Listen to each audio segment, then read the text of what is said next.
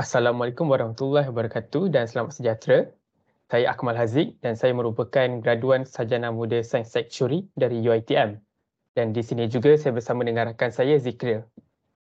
Hai, Assalamualaikum semua. Saya Zikril. Saya juga graduan sarjana muda sains Aktuari Lepasan UiTM. Dan Akmal merupakan saya punya classmate semasa belajar di UiTM. Dan Alhamdulillah kami sekarang berjaya untuk mendapatkan kerja di Actuary Partners dan memegang jawatan sebagai Actuary Analyst. Jadi Zikril, apa yang kita akan membincangkan di sini? Baik Akmal, tujuan kita di sini untuk membincangkan dan memberi sedikit sebanyak ilmu pengetahuan kepada orang di luar sana, terutamanya kepada pelajar lepasan SPM tentang sebuah bidang pekerjaan kurang diberi perhatian tetapi berbaloi untuk diceburi, dan bidang ini dikenali sebagai actuary. Ya. Dan dalam pembincangan ini juga kami ditemani dengan dua individu terhormat yang sudah lama menceburi dalam bidang ini. Kita bersama dengan Puan Aiza Benyamin dan Encik En Amin Azmi. Apa khabar semua? Sihat? Baik. Alhamdulillah. Jadi sedikit latar belakang, keduanya merupakan aktuari bertauliah yang diiktiraf daripada sebuah badan profesional dari UK iaitu Institute and Faculties of Actuaries ataupun IFOA. Puan Aiza merupakan Presiden Actuarial Society Malaysia ataupun ASM dan beliau telah menceburi bidang aktuari dalam 40 tahun dan kini bekerja sebagai aktuari dan senior partner di Actuarial Partners Consulting. Manakala Encik Amin pula merupakan council member untuk ASM dan kini berkhidmat di Takaful Ikhlas General sebagai pricing actuary. Okey, baik. Assalamualaikum. Okey, baik. Tanpa membuang masa, jom kita mulakan podcast kita pada hari ini dengan Encik Amin. Boleh? Boleh Encik Amin? Ya, Okey, boleh. baik. Encik Amin, seperti yang kita tahu, Kerjaya actuary ini boleh dikatakan kurang popular di Malaysia, tetapi ianya merupakan salah satu kerjaya yang mempunyai potensi yang tinggi untuk seseorang melonjak ke hadapan. Pada pandangan saya, masih ramai yang tidak tahu secara mudahnya apa itu actuary. So, mungkin Encik Amin boleh terangkan atau kongsikan sedikit sebagai pengenalan kerjaya ini. Silakan Encik Amin. Terima kasih Zikril. Ya betul, Kerjaya sebagai actuary ini masih kurang diketahui di Malaysia sehingga kan saya pernah saya mewakili SM untuk hadir jemputan NHI hari ini TV3 pada bulan 5 yang lepas sebagai tetamu untuk topik kerjaya yang jarang didengari. Jadi sebab itu temu ramah itu saya katakan yang actuary ini ialah ahli nujum moden disebabkan kemahiran meramal mereka secara profesional untuk situasi kewangan dengan menggunakan statistik. Jadi di samping itu, seorang actuary itu juga boleh dikatakan sebagai pegawai detektif kewangan kerana mereka menggunakan matematik dan statistik untuk memberi nasihat kewangan dan pengurusan risiko kepada syarikat ataupun kerajaan. Itu sedikit sebanyaklah secara ringkasnya apa itu actuary. Baik, penerangan yang mudah untuk difahami. Mungkin juga Puan Aiza dan Encik Amin boleh kongsikan apakah sebenarnya bidang kerjaya utama yang boleh diceburi jika ingin menjadi seorang actuary. Okey, terdapat beberapa bidang utama di mana actuary menggunakan kepakaran mereka di dalam bidang insurans dan takaful. Takaful ni kalau ada yang tak tahu boleh dianggap sebagai insurans versi Islamik. Okay? Tapi namun penting juga kita tahu ada terdapat perbezaan pada prinsip dan kaedah bagaimana takaful beroperasi. Tapi secara simple kita fikirkan sebagai insurans versi Islamik lah. Okay. Dua contoh tugas utama seorang actuary dalam bidang ini ialah pertama sebagai pricing actuary. Di mana actuary ini akan menentukan premium sebuah produk insurans atau dalam bahasa takaful, tabaruk untuk takaful. Premium tabaruk ni perlu dianggarkan supaya ia cukup untuk membayar kos tuntutan insurans dan perbelanjaan syarikat di masa hadapan. Okay. Contoh kedua tugas actuary ialah menentukan jumlah simpanan atau reserve yang perlu ditanggung syarikat insurans atau pengendali takaful untuk digunakan di masa hadapan. Ya. Tugas ni dikenali sebagai valuation actuary. Semuanya dilakukan dengan menganggarkan keberangkalian jumlah perbelanjaan pada masa hadapan. Ya. Lagi satu bidang ialah bidang pencen. Dalam bidang pencen ini, seorang actuary akan terlibat dalam mereka bentuk pelan persaraan dan menilai keperluan pembiayaan untuk memastikan pencen yang akan dibayar pada masa akan datang dapat dipenuhi. Apa lagi bidang, Amin? Ya, mungkin saya boleh tambah dua lagi bidang utama. Satu pelaburan dan kewangan. Yang kedua pengurusan risiko. Jadi dalam bidang pelaburan dan kewangan ini, actuary menggunakan kemahiran menganalisa untuk menilai dan mengurus risiko kewangan, terutamanya dalam industri pelaburan. Jadi actuary akan membina model kewangan. Mereka akan menjalankan penilaian risiko dan juga dengan izin mengoptimalkan portfolio pelaburan. Jadi yang itu untuk bidang pelaburan dan kewangan. Seterusnya untuk pengurusan risiko, actuary juga boleh membantu organisasi mengatasi dan mengawal risiko dalam pelbagai industri daripada sektor kesihatan sehingga perbankan. Tetapi lebih kepada institusi kewangan seperti syarikat insurans dan takaful yang mempunyai liability yang jangka panjang. Jadi actuary ini akan memberikan nasihatlah tentang strategi untuk mengurangkan risiko kerugian seperti peristiwa yang tidak dijangka dalam sebagai contoh risiko iklim ataupun dalam bencana alam. Jadi itu adalah yang antara bidang-bidang utama dalam pekerjaan actuary. Ya, okey, baik. Terima kasih Puan Aiza dan Cik Amin. So dari situ kita dapat memahami bahawa bidang actuary ini mempunyai banyak cabang yang boleh kita pilih mengikut kebolehan dan minat kita. Untuk soalan seterusnya, setiap kerjaya pasti ada keistimewaannya, betul tak? So apa pandangan Puan Aiza dan Encik Amin mengenai kerjaya sebagai actuary? Kita mulakan dengan Puan Aiza dahulu, silakan. Dalam pengalaman saya ni yang sudah lama, 28 tahun ya, bukan lebih 40 tahun.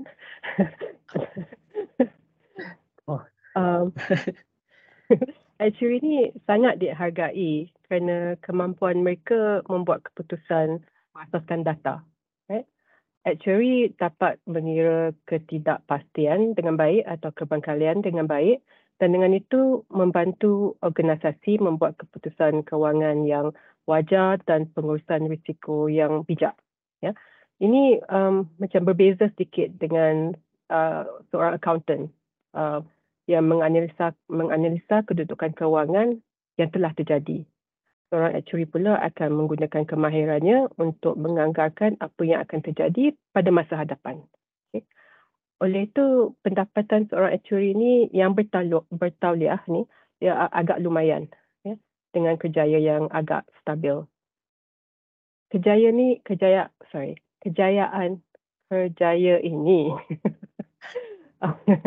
merupakan sebuah kerjaya yang diktiraf secara global. Terdapat ramai actuary yang memulakan kerjaya di Malaysia dan kemudian bekerja di luar negara, terutama sekali di Hong Kong dan di Singapura, tapi juga di Amerika dan UK. Dan sebaliknya, ramai juga rakyat Malaysia yang memulakan kerjayanya di luar negara, mungkin kerana mereka buat jazah di luar negara dan kembali bekerja di Malaysia. So pengintarafan ni sangat global lah. Ya, jadi mungkin saya bagi sedikit contoh antara kejayaan yang kita boleh lihat sekarang, FOA ataupun Institute of Faculty of Actuaries, seperti yang disebut oleh Akmal, disebut Akmal tadi masa awal, salah satu badan profesional actuary di UK. Presiden FOA sekarang ialah seorang warga Malaysia. Jadi beliau ialah Pratina Tahir Thompson, merupakan warga Malaysia kedua yang menjadi presiden setelah presiden warga Malaysia pertama iaitu Tan Suu Kyi. Di samping itu, sekiranya anda minat jadi seorang CEO ataupun naik ke puncak kejayaan anda, jadi actuary merupakan salah satu kejaya yang membolehkan anda untuk sampai ke puncak kejaya.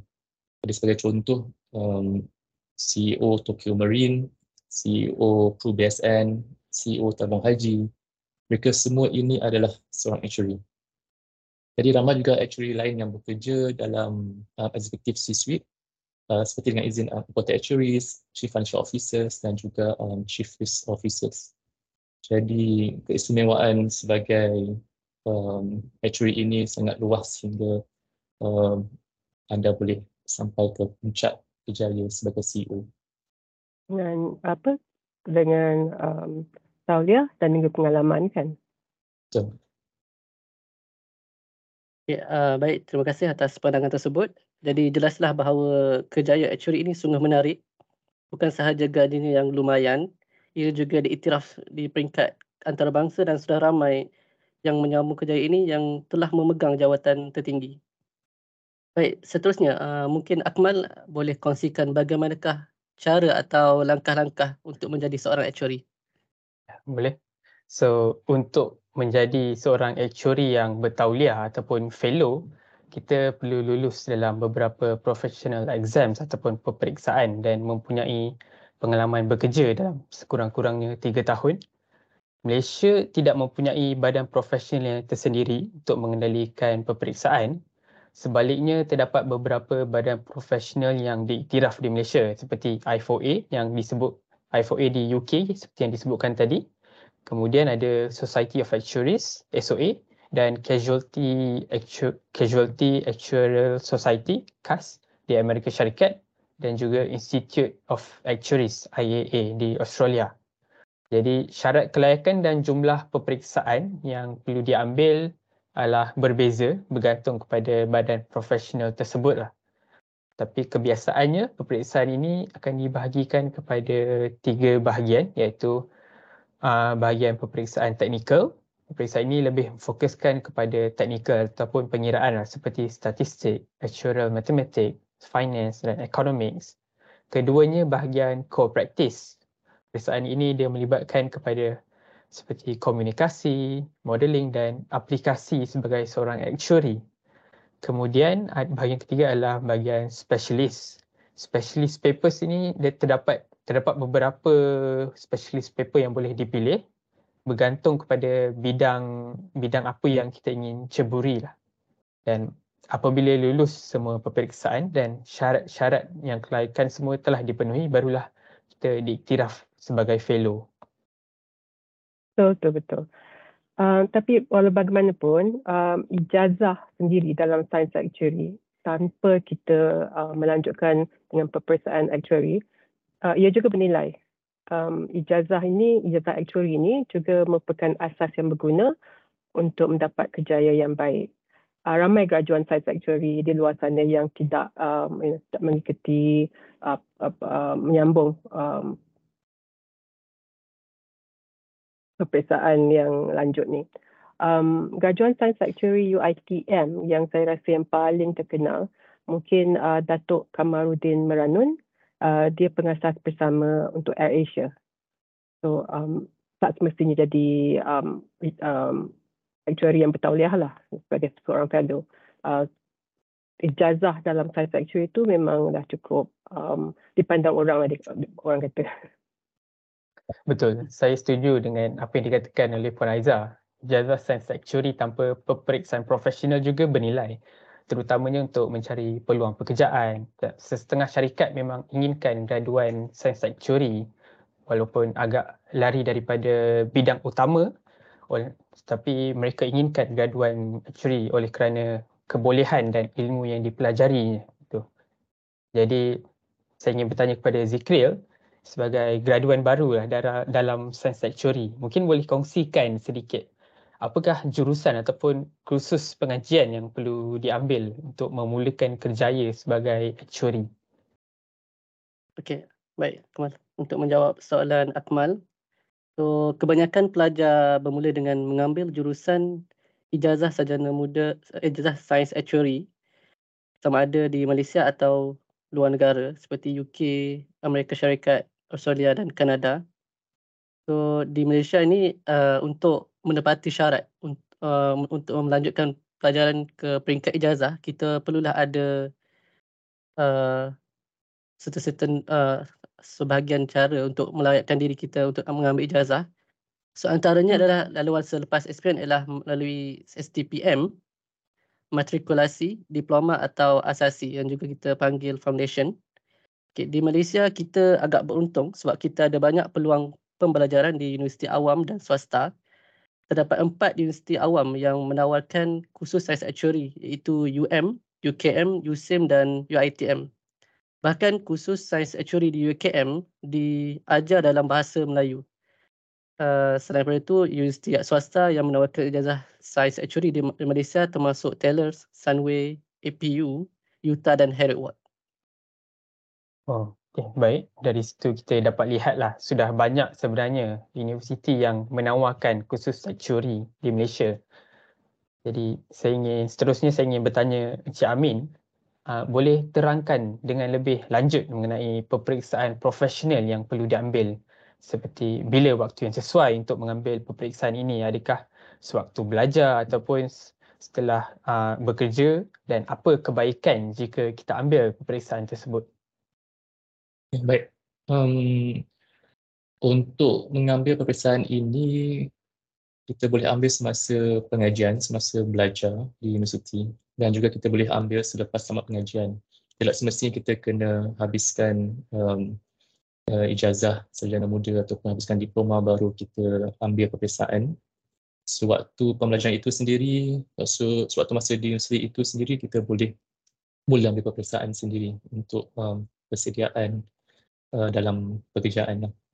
Jadi kebaikan majikan, terutama sekali syarikat insurans, pengundi takaful, kos peperiksaan ini ditampung oleh syarikat, dan samping itu mereka juga memberikan cuti untuk pelajar-pelajar ini belajar untuk mengambil peperiksaan.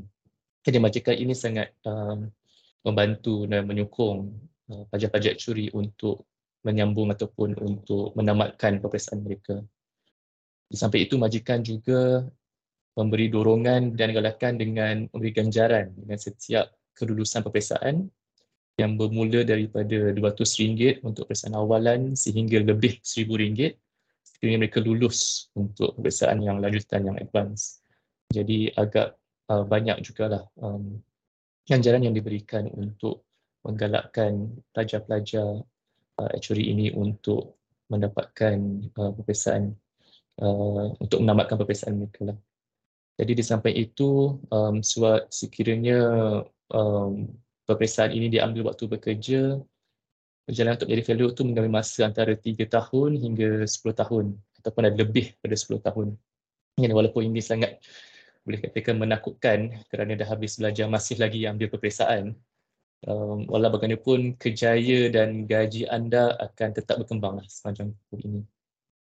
Walau bagaimanapun sekiranya tidak mengejar peperiksaan profesional, seperti yang Aiza sebutkan tadi, boleh ceburkan diri juga dalam bidang-bidang yang lain, seperti pelaburan, perdagangan, analitik, dan berbagai lagi bidang-bidang pekerjaan yang kita boleh gunakan kepakaran ataupun kemahiran sebagai graduan sains actuary. Bahkan sebagai contoh di Amerika Syarikat, Uber telah menggaji ramai graduan actuary untuk membuat analisa daripada big data ataupun daripada data raya. Jadi di sini kita boleh nampak peluang pekerjaan itu sangat-sangat luas untuk graduan-graduan actuary luasannya. Wow, menarik ya Encik Amin. So terbuktilah Kerjaya actuary ini mempunyai skop yang luas dan secara tak langsung menawarkan peluang pekerjaan yang besar. Baik, seterusnya Puan Aiza, apakah ciri-ciri yang diperlukan seseorang pelajar untuk menjadi seorang actuary ya? Ayalah, ciri-ciri utama yang diperlukan adalah semestinya kemahiran matematik, juga kemahiran menyelesaikan masalah, complex problem solving yang panggil. Dan akhirnya ketabahan. Ketabahan ni nanti saya cerita sekejap lagi ya. Kemahiran matematik ni, actuary ni banyak bekerja dengan pelbagai model matematik dan statistik yang sangat rumit. Oleh itu asas yang kukuh dalam matematik adalah sangat penting. mereka yang minat dan mahir dalam matematik tambahan, seperti matematik tambahan sangat sesuai untuk mengambil bidang ini. Lagi satu saya sebut tadi, kemahiran menyelesaikan masalah yang rumit. Secara semula jadi, actuary menyelesaikan masalah, masalah kewangan. Mereka menggunakan data dan model untuk menganalisa dan menyelesaikan apa-apa masalah kewangan yang melibatkan risiko, membuat keputusan berdasarkan data dan memberi pandangan dan pendapat ke atas kebarangkalan peristiwa yang mungkin berlalu di masa hadapan. Maksud saya bila saya sebut kesabaran tadi, kesabaran ni perjalanan seperti yang Amin cerita tadi, perjalanan menjadi actuary adalah panjang dan memerlukan ketabahan untuk lulus beberapa peperiksaan yang agak mencabar. Oleh kerana itu, ia memerlukan keazaman dan ketabahan untuk terus mengambil peperiksaan yang agak sukar. Kadang-kadang kita tak pernah, tak lulus sebelum ni, mungkin kita tak lulus dalam peperiksaan actuary ni dalam kali pertama. Ia agak sukar dan tempoh pembelajaran pun agak lama. Tapi seperti Amin cakap tadi, kita masih belajar, gaji kita naik, pengalaman kita akan naik. So tak semestinya kita rasa sangatlah tempoh pembelajaran tu. Kita masih belajar sambil bekerja. Baik. Terima kasih Puan Aiza. Sekarang saya pula ingin bertanya beberapa tips kepada Encik Amin lah. Apakah kemahiran ataupun skills yang diperlukan untuk menjadi seorang actuary yang berjaya? Bagi saya ada 3 kemahiran utama yang saya rasakan perlu untuk ada kepada seorang pelajar. Yang pertama, kemahiran komunikasi yang baik. Jadi actuary ini seorang yang sangat teknikal.